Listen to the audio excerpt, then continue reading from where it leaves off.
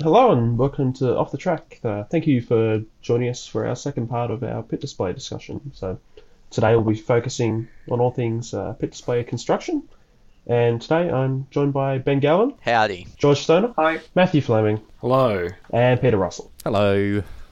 So the two main elements of your pit display construction is the paneling and the framework.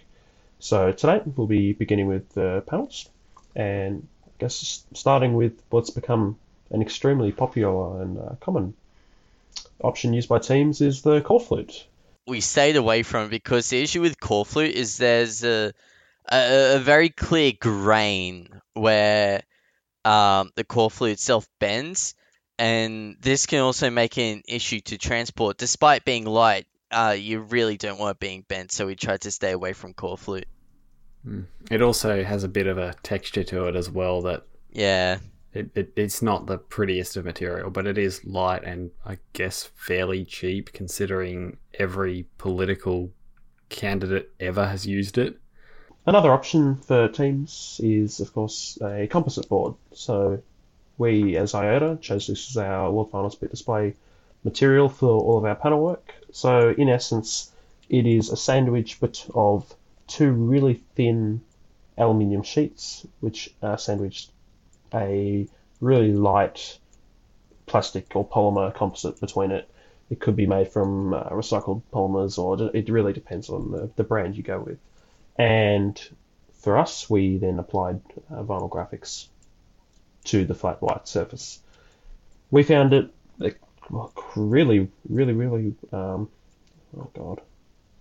We found it to be a really good choice of materials. It was pretty light, it was really strong. You didn't have the bending issues or folding issues that you can experience with core flute. It's certainly not one of the cheaper options. We were lucky to be able to use a lot of not necessarily scrap material, but material that was too small for certain jobs for our supplier. He was then able to apply it for the more minor or technical details, which saved us a bit of money because he didn't have a formal use for it in the first place. Ben, I believe you used some form of a PVC foam board. Would you like to talk about that, please?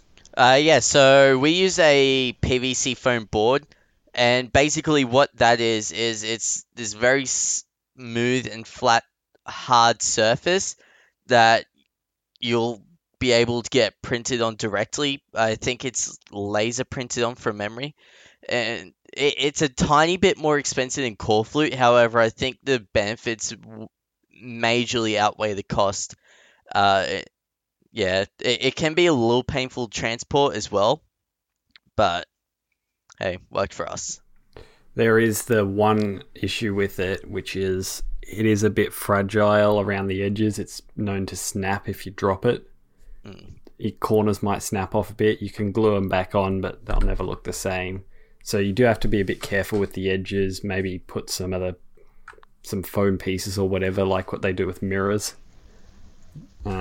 just to protect the edges. Okay, so it's taken the printability and maybe not price, but and then improved the surface finish, but sacrifices by becoming slightly more brittle. So extra consideration needed for packing by teams. Um, Next up for mention is the use of timber paneling. So, say for IOTA, for our state and nationals booth, we had used essentially a form of MDF, which is great for internal competitions, but with international biosecurity laws, to use it for an international competition with Australia's biosecurity laws would have been an absolute nightmare. So we ended up straying away from that. And it's also extremely heavy. Yeah, with that timber, you'd ultimately have to check with your country's local rules and whatever country you are going to's laws, both of their biosecurity laws, because you got to get it there, and you probably want to get it back. You probably don't want to just chuck it out. So check both of them. For us, it was always timber was a big concern, but for your country, it may be something different. Our next panel material of note is quite a contentious one. It's the fabric banners. So we were certainly looking into them. They're extremely cheap in comparison to a lot of materials, and a lot more portable, as you can clearly fold them down or roll them down. But Peter, do you want to take us through some advantages and disadvantages of them? Yeah, so fabric banners, they are, as you said, Corey, they're really cheap, really cheap. I'm not sure how cheap they are, but they are. It's probably the cheapest option out of the ones that we've discussed. And yeah, they're very, very versatile. You can take them anywhere. The only sort of disadvantage, I'd say, is that you have to make sure when you're putting them up that they are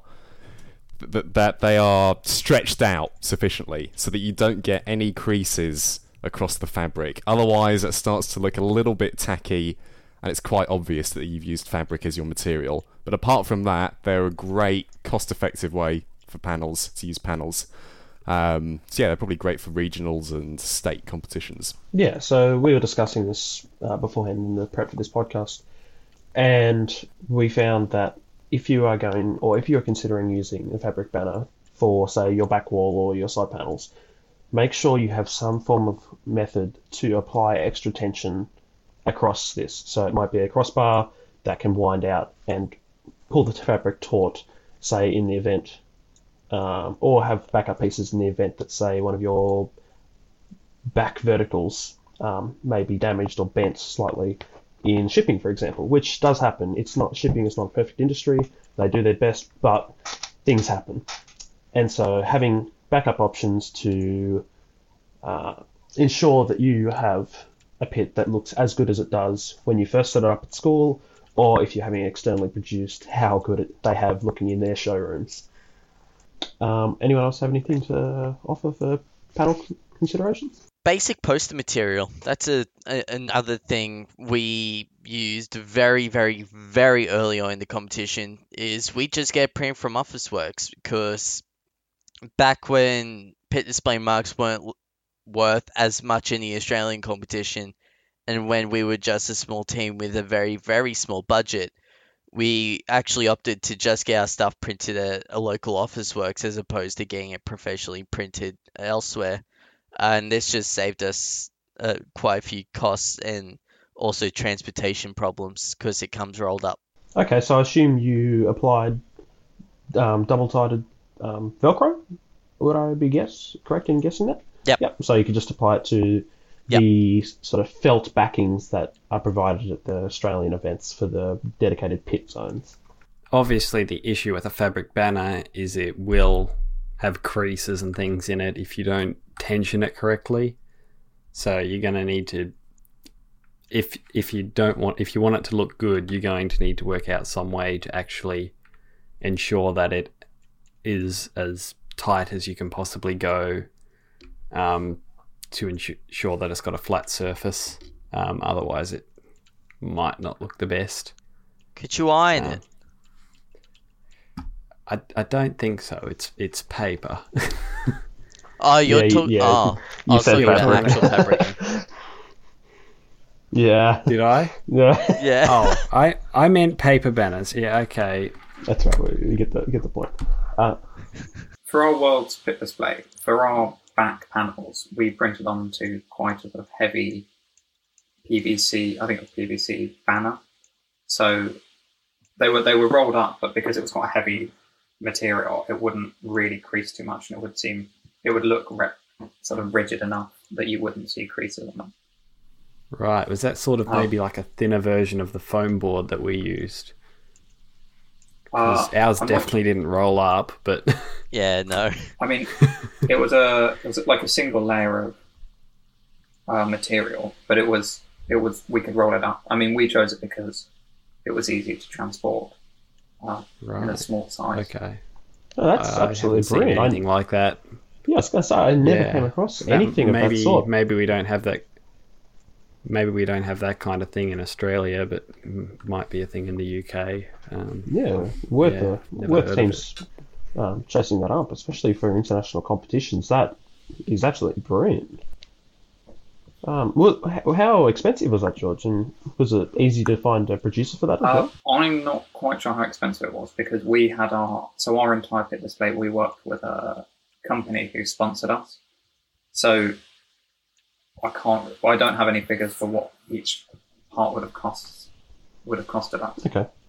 I I don't think it would have been too expensive to get printed. I mean, it would have been more expensive than getting it printed on like paper, but I think it would probably be cheaper than getting it printed on board. But we were working with a specialist sort of display booth company to produce our pit display. Yeah, because that to me seems like the ultimate combination of all the different positives of all the different materials that we've just discussed. You said you've got the rigidity when stretched out of, say, the PVC, but with the transportability of a fabric, or nearly akin to a fabric banner, and the price range, say, somewhere in the middle, possibly. Sounds absolutely fantastic. And because it's not flexible, it's probably not going to snap on the edges either. Exactly. Yeah, Yeah, I mean, true. it wasn't totally rigid, but the way it hung, it wouldn't crease. It looked good enough. And actually, I think we did notice that once we took it back home, the corners around the edges, it would begin to snap slightly rather than tear. It would. Some parts around the outside would snap off because it was still a plastic material. But it was, for the competition, it was easily tough enough. Okay. Now we'll transition into different frame choices. Now, I guess especially at a World Finals event, the aluminium connected style frame systems have become extremely popular, used by teams all across the world. Ben, do you want to talk to us about your experiences with this system? Yeah, so I don't think we've actually had pit display other than, of course, development class where we haven't used the connected style sort of stuff. And it's very cheap and very malleable, which is a good thing if you're looking to do quite interesting shapes. However, my major issue is transporting it. We had a lot of pieces snap during transportation, so take plenty of spare corners, and you'll also need quite a lot of it. So we sourced ours from a local Bunnings, and we actually had to buy up, I think, 2 or 3 stores worth of their current supply. So Wow. yeah, make sure you've got the stock for it, and make sure it's transported properly. Okay. We used a very similar system, except we had ours manufactured externally, and we found pricing in comparison to other sort of similar systems, it was pretty good. It's certainly not cheap, especially if you do end up with the branded connected style pieces. Yeah, for Infinitude, we used the aluminium connectors as well as an aluminium tubing sort of framing, and that worked really, really well for us because it's light, simple to put together, very, very quick to put together, well within the 2-hour time limit, and it is very durable, and it can support all of the everything we put on top of it. It could support all of that weight really well. And what we did to assist in putting it together was labeling all the parts like A, B, C, D, E, F, G, H, all the way to L. And then we had a little manual, and then, people could put stuff together, and we assigned people to, right, you put this bit together, you put this bit together. But we're going to talk about that more, I think, in a bit. But yeah, we used the aluminium tubing as well as the connectors. And yeah, that was really, really good for us. Okay, just to recap on that, pretty good price to performance, really light. You can end up with quite a few pieces, so make sure you can source it, and make sure you bring spare connectors to the event in the case of breakage. And file off your edges so you don't cut yourself while you're building it. Yes. Yes. So what we did with our pit display was a bit different. So rather than having a structural frame and then visual panels on the outside, which were supported by the structural frame, we used a system where it was all sort of more one part. So what we had a cardboard structure that was loads of sheets of corrugated cardboard that slotted together.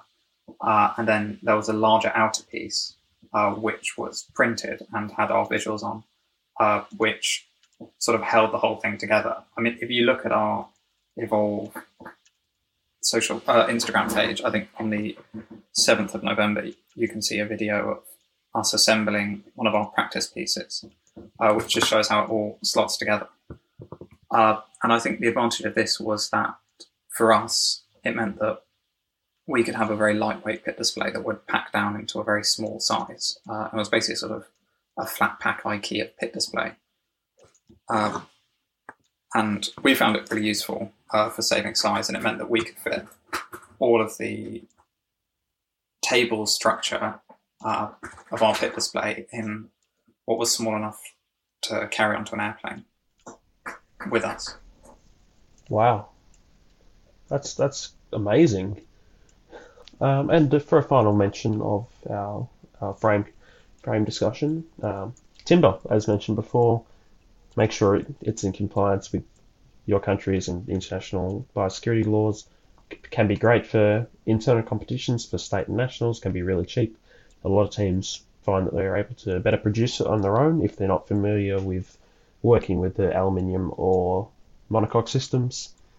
But yeah, make sure it works for you. Do your research. Our next topic is the major decision to either do it yourself or to outsource the manufacturing of your pit display. So this essentially comes down to, as with many elements with this competition, quality, price, and timing. So, quality. So a lot of teams, especially within Australia, have had experiences, say, on a development team, of producing their own pit display. And for the majority of teams, this is the classic trestle table and posters. When you step up into professional, unless done really, really well, this may not be in line with the quality of competition that's being produced by other teams. So this leads the question to a lot of teams: do they outsource to potentially increase their quality of pit display to a professional company that has potentially years of industry experience, or do they go along the lines of researching and developing their own quality pit display and producing that themselves?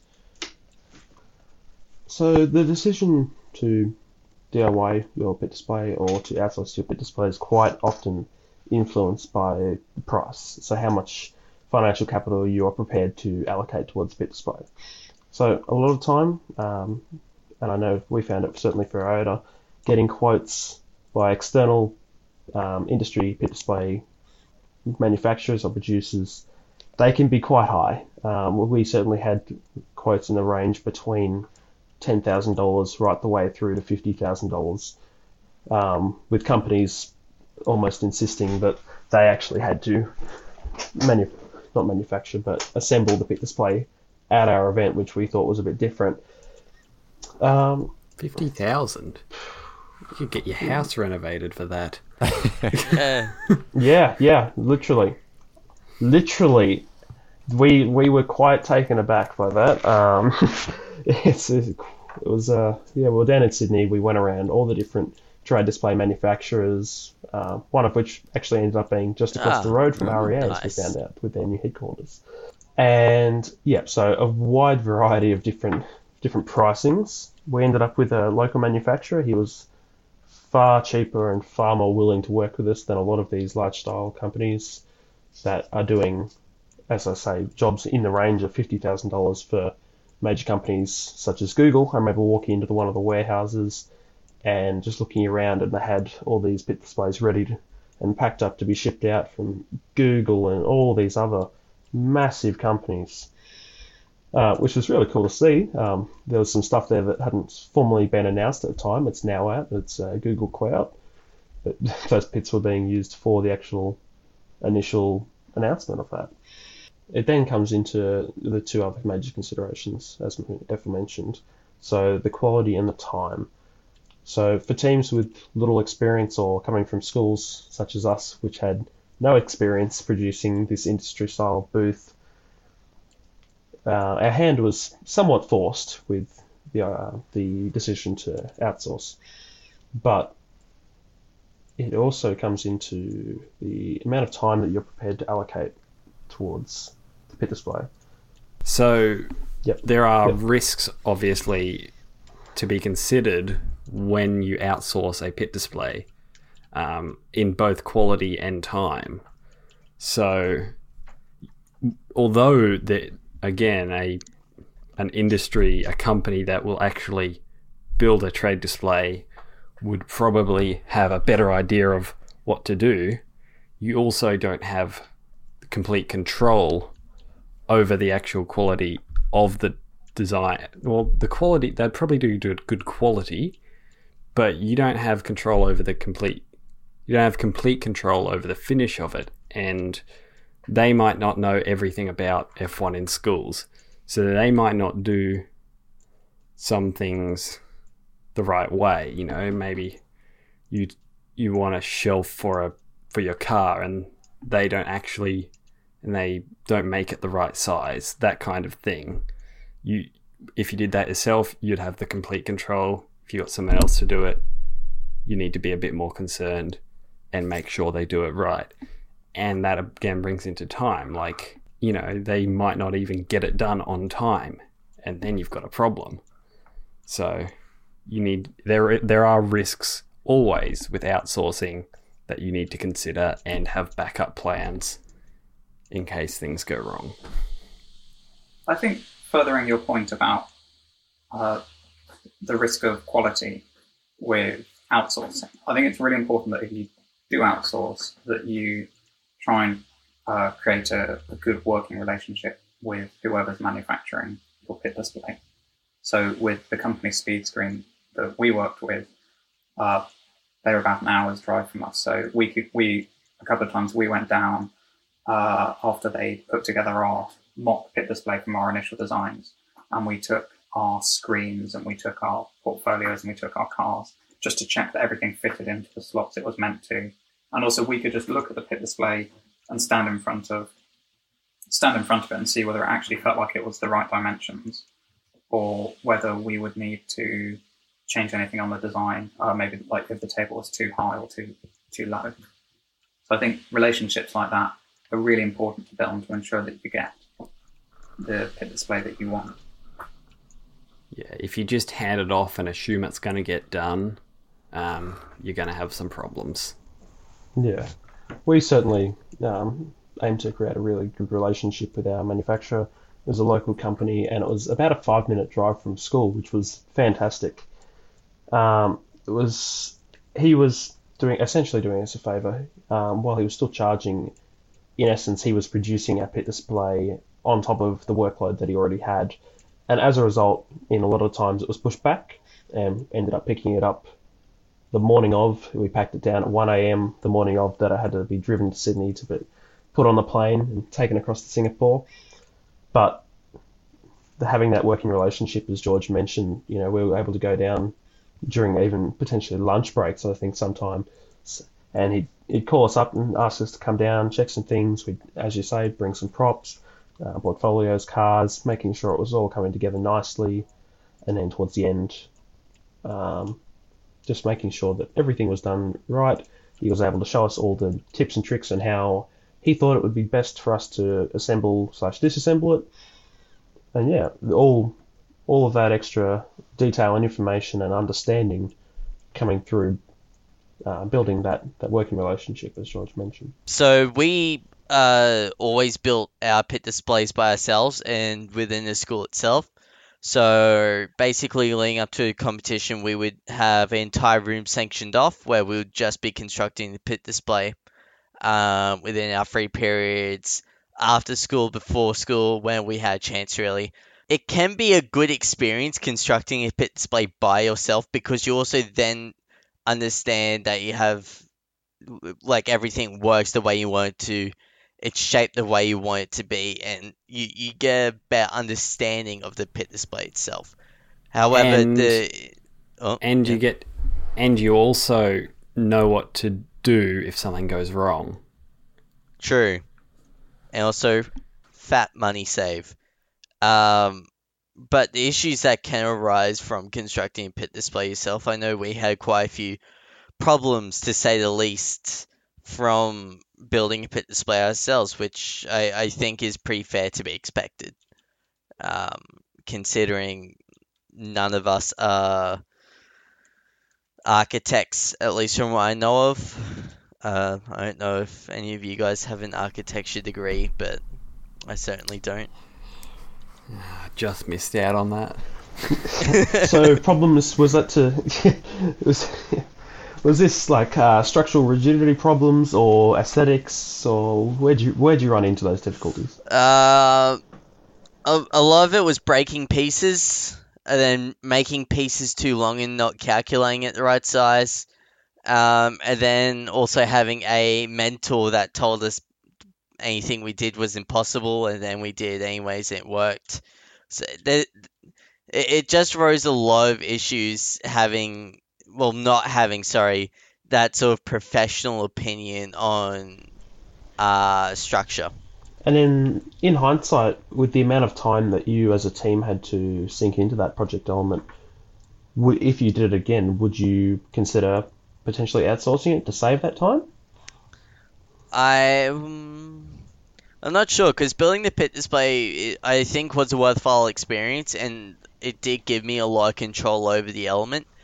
However, I think if I were to give it another shot, I'd be going for absolute perfection. I think with that would be outsourcing. And one thing also is you don't have to completely outsource the whole thing. You can do some things internally and some things externally.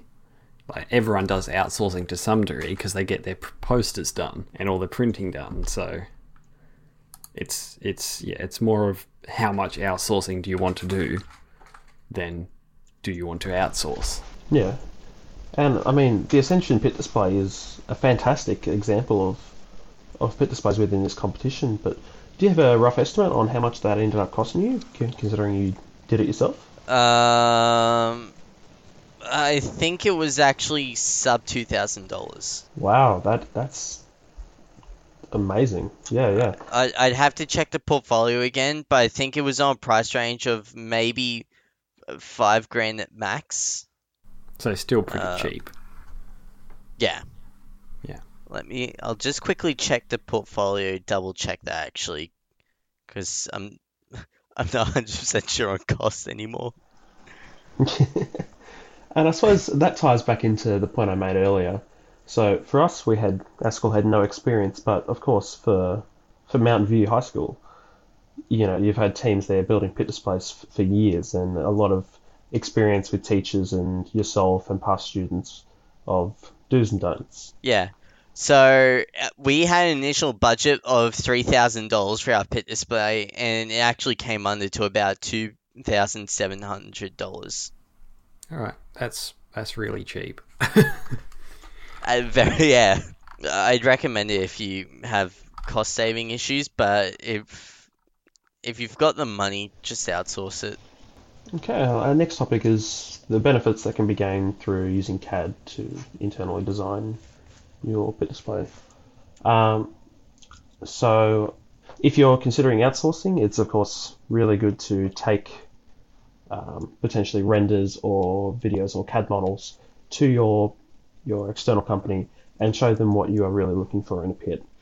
You may take several different designs and they may actually send you back. I know we had companies send back appropriations of our designs and what they thought would work, and applying their industry knowledge of these trade displays, which, even though we didn't necessarily go with all of them, clearly only with one, just being able to take away their interpretations of what would be best and then include elements in our final pit display was a really good part of our design development, which of course is required for your portfolio.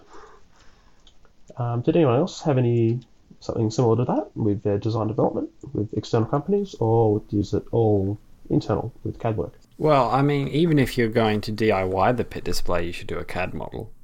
And even drawings, so that you've got drawings there, so you know exactly each component you need to produce to the millimeter, so you aren't just winging it, which always results in problems. Yeah, we did CAD designs as well, and I think it's just a good way to iterate concepts really, really quickly instead of having to, physically build it out. You can get a real representation, computer generated render, within a day. Like our pit display guy, he'd go home, do a few designs, and then come back the next day and go, right, what do you think of this? So it's a really good and quick way. And you can show it within your portfolio as well to show, right, we do have, we have progressed our design. We haven't just, dreamt it up. Yeah. Yeah, I was about to say that. Even though we completely did ours by ourselves, we still had multiple renditions of CAD models.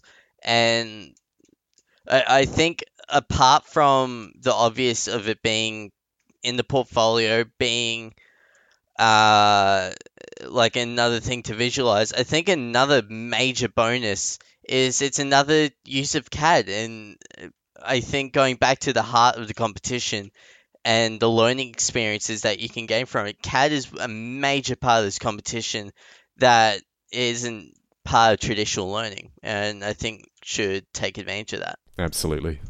Peter, yeah, I'll pick up on one of the points that you made there, Peter, with CAD being a great way to virtually represent your booth, which, of course, if you are competing at a virtual final, will be how you are presenting your booth to the judges. So this may be in the form of renders, as you mentioned, or we've certainly seen some teams pick up some really creative animation styles to represent their booth. I think it's going to be, this is something we haven't really seen before, having, teams are actually having to be mandated to make renders and videos. Obviously for the World Finals, we don't know what the requirements will be yet, but I'm pretty sure in Australia, I can't quite remember, someone correct me, do they have to make a video for their pit display? Yeah, I think they've got to do a render from memory. Okay. So it doesn't have to be a fly-through animated video, or was it just a picture, do we think? Oh, I meant video render. Yeah. Oh, okay, got it. Right. Yeah, so that will be very interesting. And I think there's a time limit on that. So yeah, it's going to be interesting to see how teams sort of, how they hit the maximum points without actually having a physical booth is going to be quite interesting to see. Yeah. So this leads us into our other major considerations. The first of which is the portability or the shipping of your pit displays. Is it pit display? That's what we're calling it, isn't it? Yeah. Yep. Okay, good. Yeah. Yep.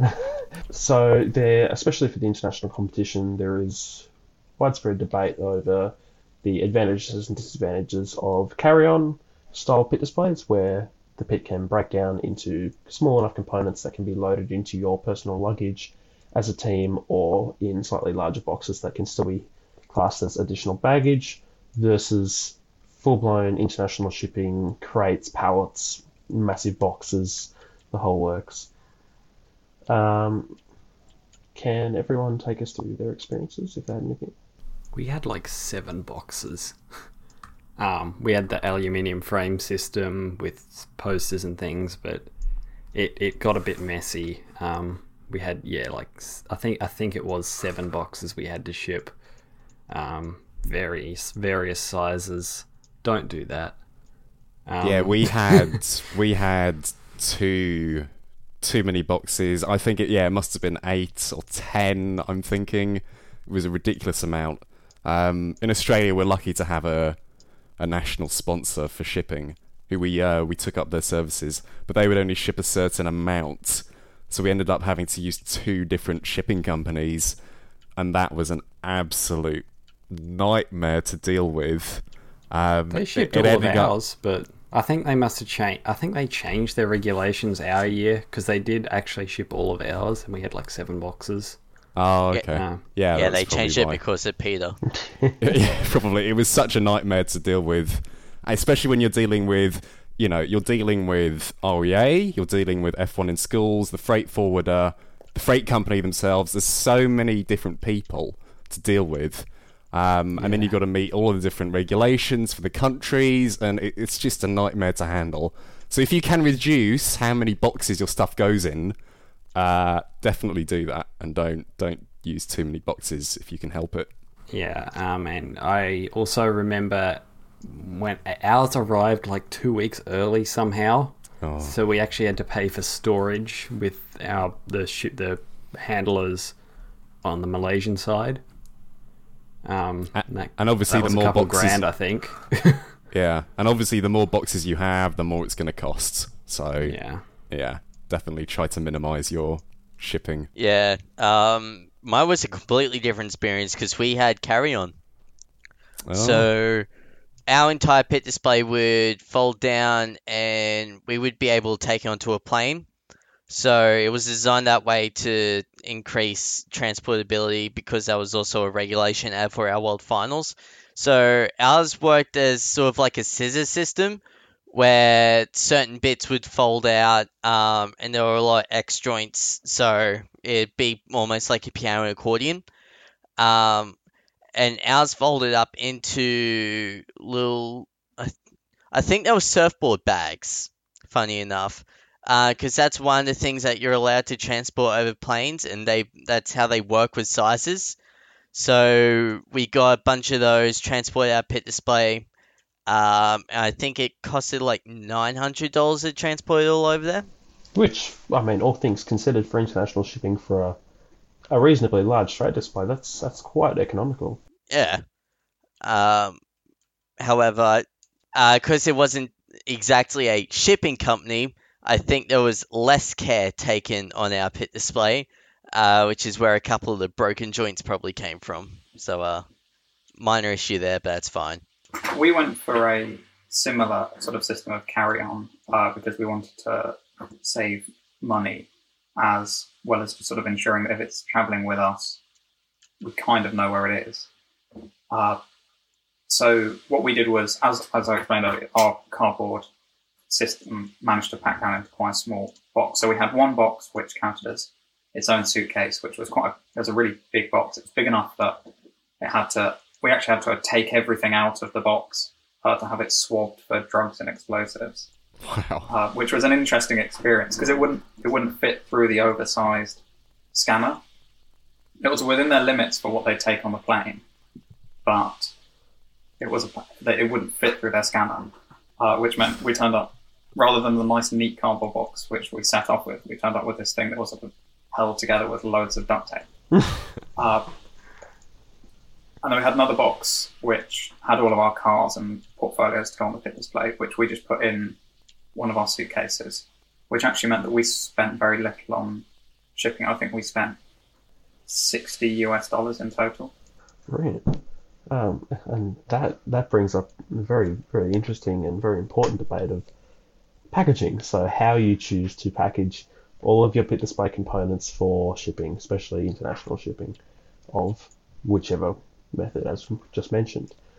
So a lot of teams now having to opt for the heavy cardboard, so double or if not even triple wall cardboard. I know we certainly used that for IOTA and it was brilliant. Peter, you're nodding your head there. You want to expand on that?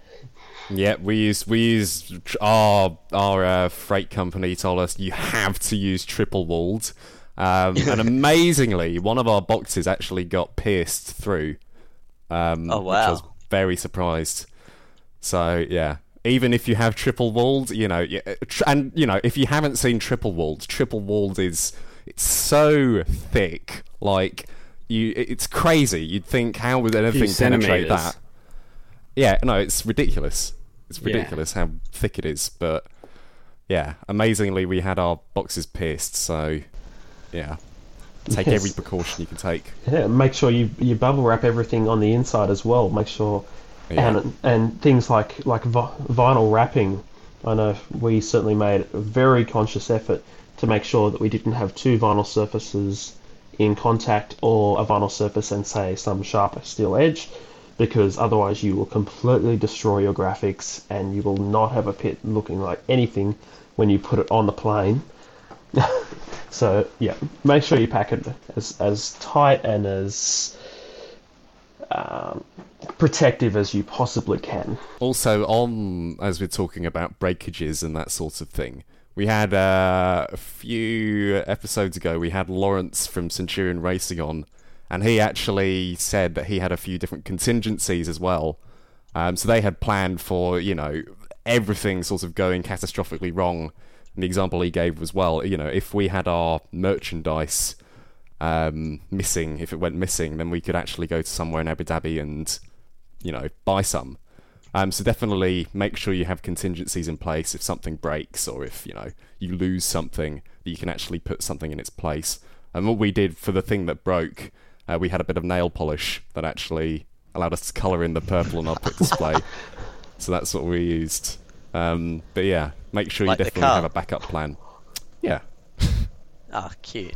Okay, and that ties into, of course, as we've mentioned throughout this podcast, risks of international shipping. So, as we just mentioned, say with vinyl or posted elements, with damage, scratching, make sure you've got everything nice and separated, partitions between it, bubble wrap, cardboard, whatever it may be. If you're using fabric, use some form of system, potentially a roller, to decrease the amount of creasing of fabric elements or potential stretching. And especially if you're traveling into areas which have a very, very different heat or humidity climate to your own country. I know in Australia, most of the year it's pretty dry for most areas. Queensland's a bit different. And then traveling into Southeast Asian countries such as Singapore, very, very different climates. We got off the plane with a bit of a shock. We knew it was coming. But if you have elements that you feel may react differently, make sure you take the appropriate cautions and preparations to ensure that you still have a good looking pit display when you get off the other side. Also, pack any screws and nails and fasteners and things in a separate box or, fairly well isolated, because you don't want them getting loose inside your box with the rest of everything else and scratching everything up in transport. Not that that happened, but I can see it happening. Yeah, exactly. And a lot of this stuff we mentioned for a lot of teams may seem like common sense, but it can happen. It happens to the best of us at the best of times.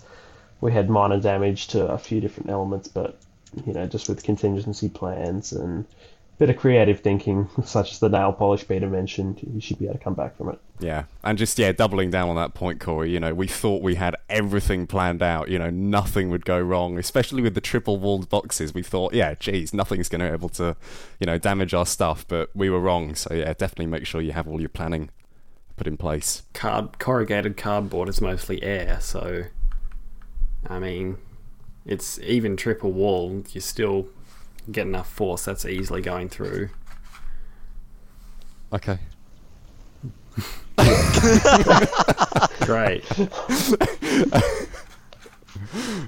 And yes, one final note on that is, and again, this may seem like common sense, but it does happen. Don't put your cars or important project elements in with your pit display with international shipping.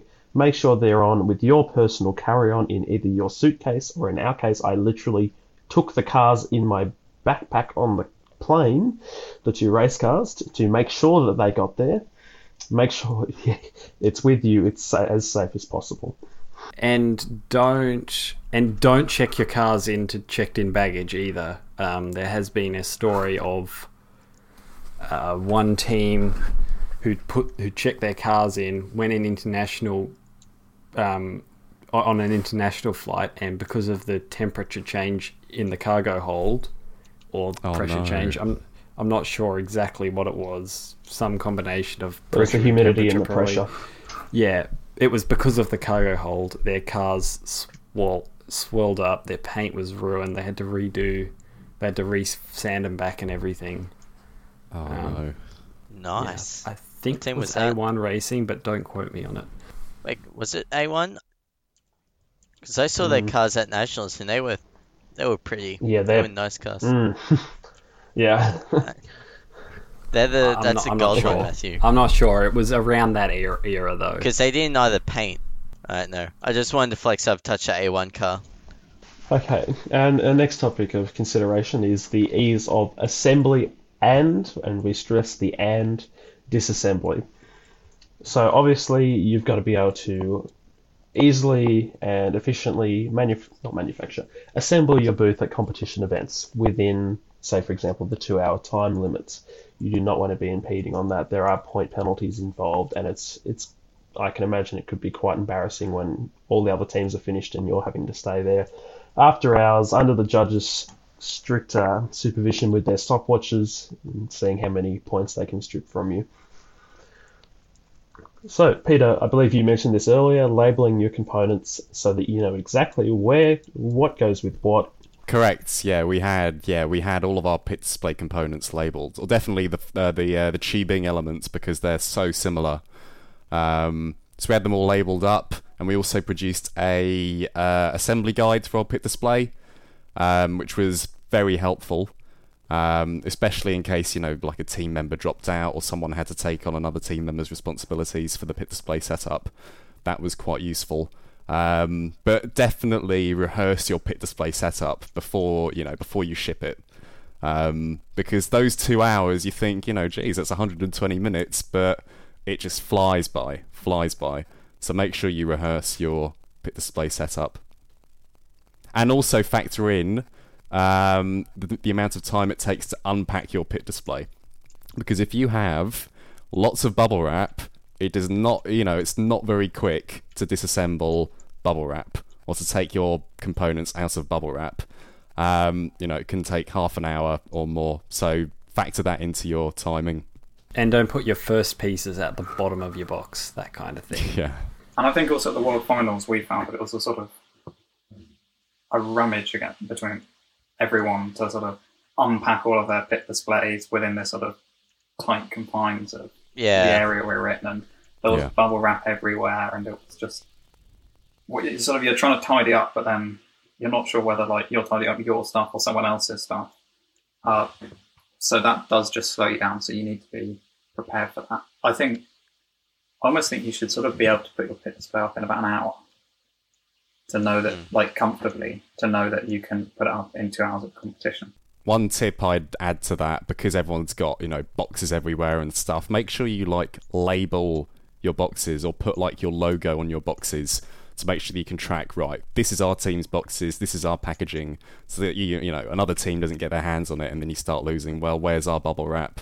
Where's our boxes? So that's one kind of tip I'd have. And a tip from me, make sure you take extras of small pieces. I'm talking screws, brackets, whatever it be, because no one wants to lose one screw and that be the end of their booth, because that'd be embarrassing. It'll be fine. Or take the Ascension approach, zip ties. Just zip tie the whole pit display together. Trust me, it works. It was a nightmare, but it works. Just don't lean on it too hard. I'm just...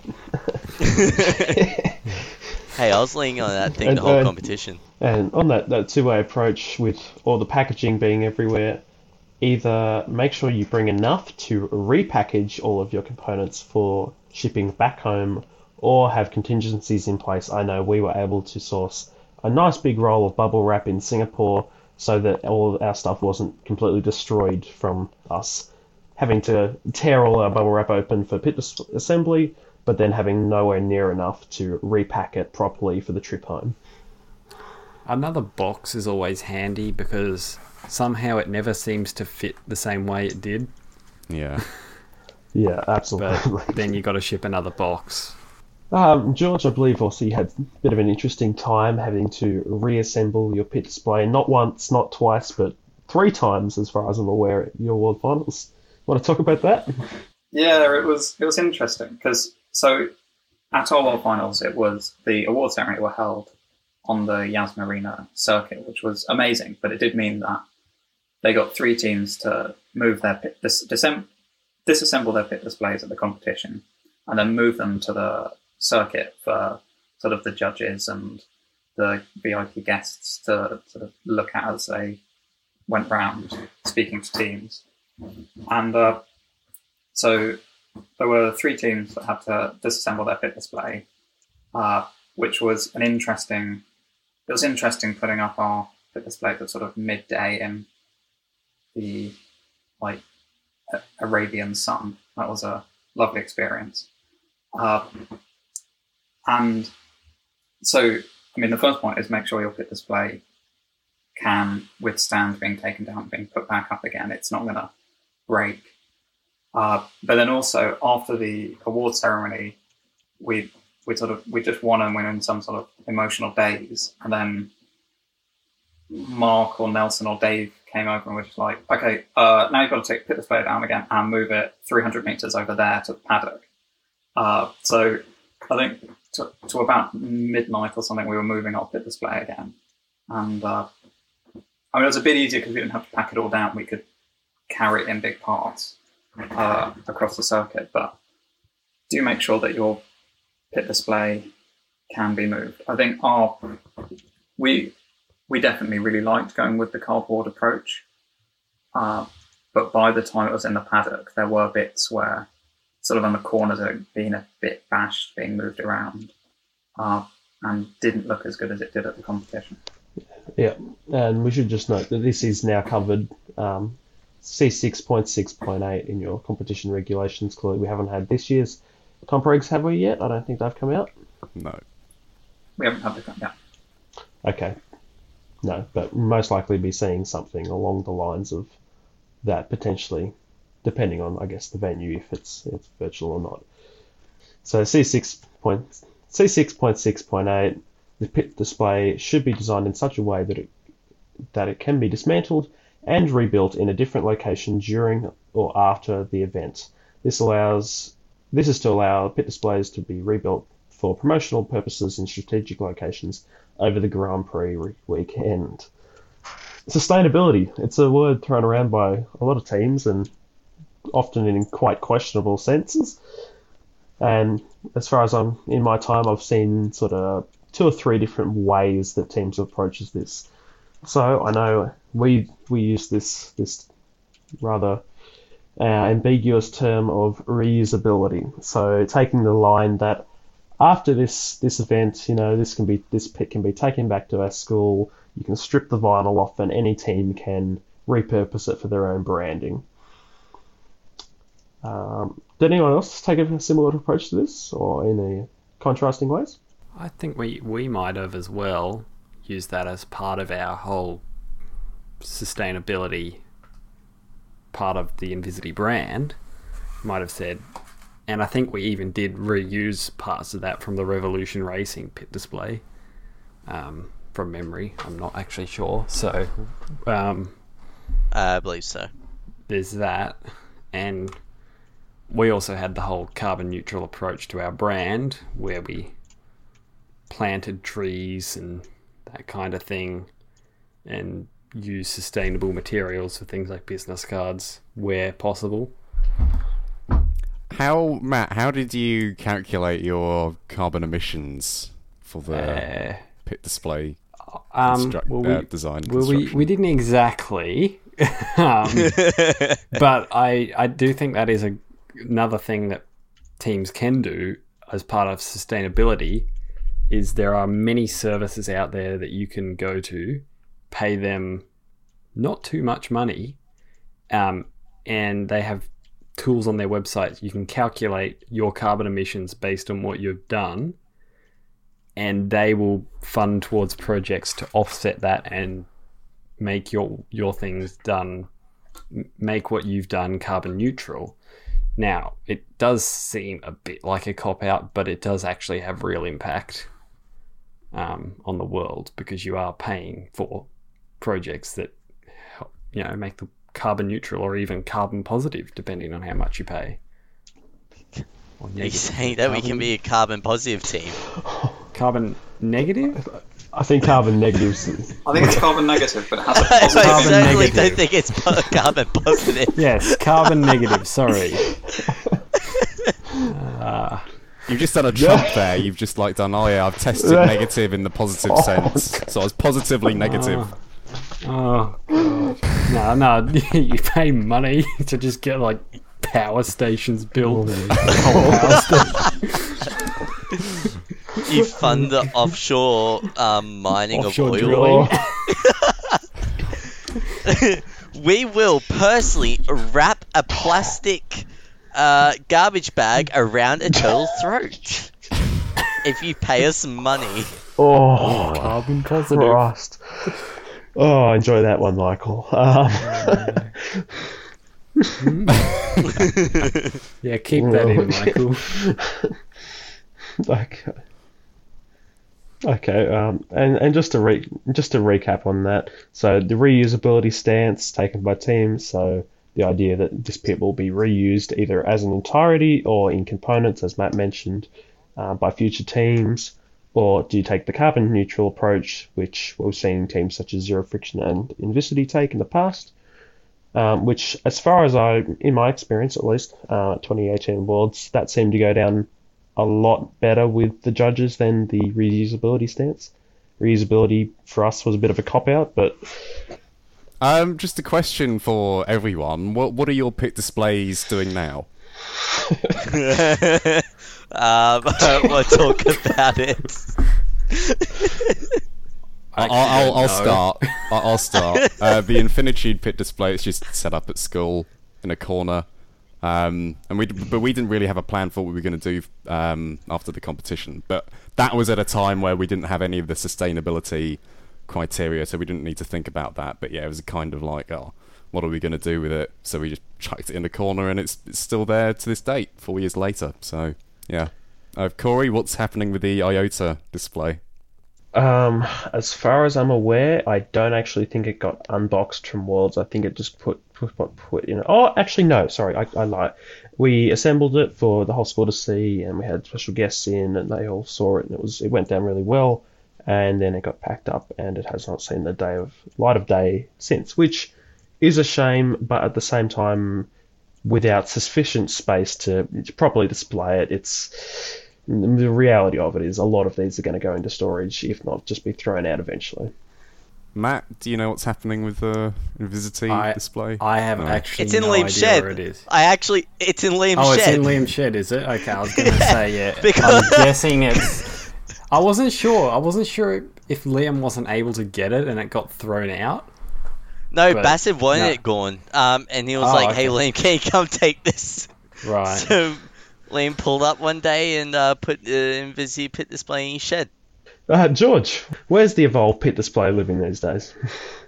We put it up for a sponsors event, and then I think basically it just became the art department's cardboard stockpile. Or actually, I think because it was sort of by the time that we put it up for the sponsors, it was beginning to look a bit ropey. Oh, and we left it out in school for a couple of weeks, and sort of Oh, well. people touched it, Sustainability. and it There you broke. go. Yeah. I mean, the main idea with sustainability with ours was that it was cardboard, so it could have been it could be recycled. I mean, it did get reused in that.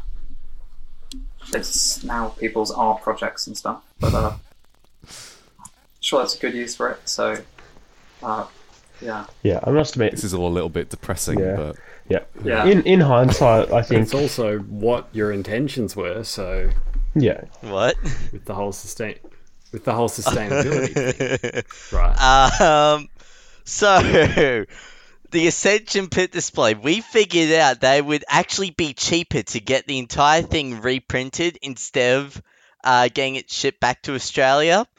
So our pit display, the real pit display, is in Abu Dhabi, and our sustainability was sold as this can be reused, and we just left it in a trash can in Abu Dhabi somewhere. Oh, no.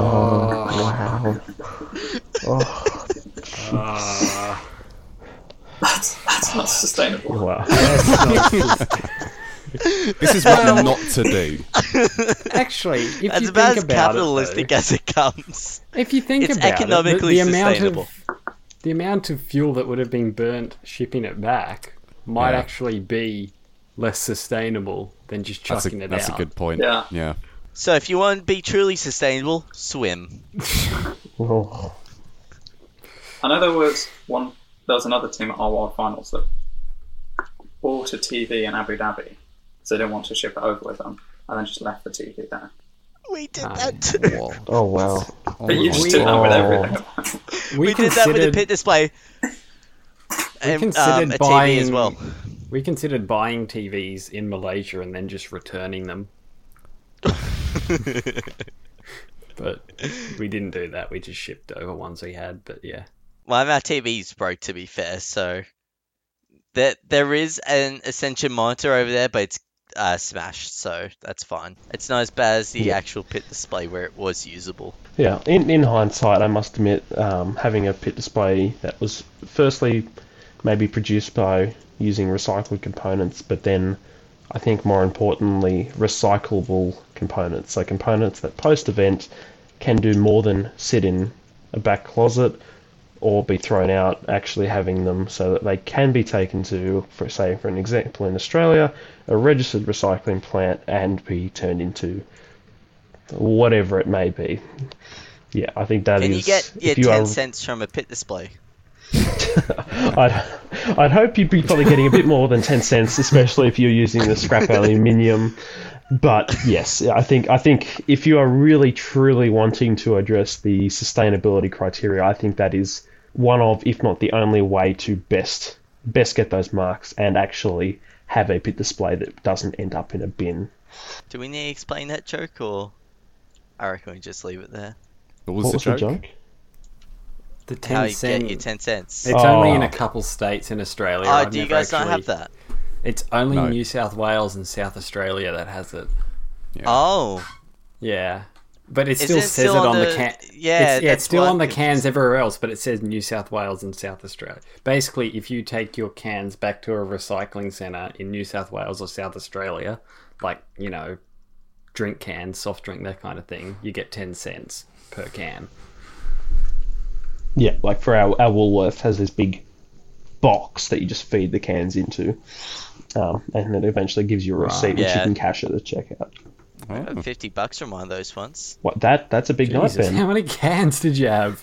That's a lot. Well, what we do is we save them up, and like once every 4 months or something, we'll be like, oh, do we want to go this now? And we'll be like, oh, fine, whatever. But that's Sure still a there, lot but- of cans. That's It's 5,000, 500. isn't it? 500. Yeah, 500, sorry, yeah. 500. That's I still can't 500. count, so Still, 500. You've got 500 cans. Just sitting around. Yep. How do you even transport 500 cans? Because you can't Yeah. just squish them, can you? You gotta. We've got a have van. them- What? You got a We've van? got a van. Oh my god! You got a van for cans. It's a van canned van. No, it's for my dad's Anyway, business. And this it's is. our can transport. Let's just finish Yeah, the okay. episode. Yeah. Not make Michael's life It's a a complete transporter. disaster. Yeah. All right. Thanks for listening to this episode of Off the Track. If you enjoyed the episode, you can rate the show on Apple Podcasts. And of course, as always, make sure to follow us on Instagram at Off the Track Podcast and visit us at offthetrack.net. From all of us here at Off the Track, thanks for listening, and we'll see you next time. Bye. Bye. Bye. Bye.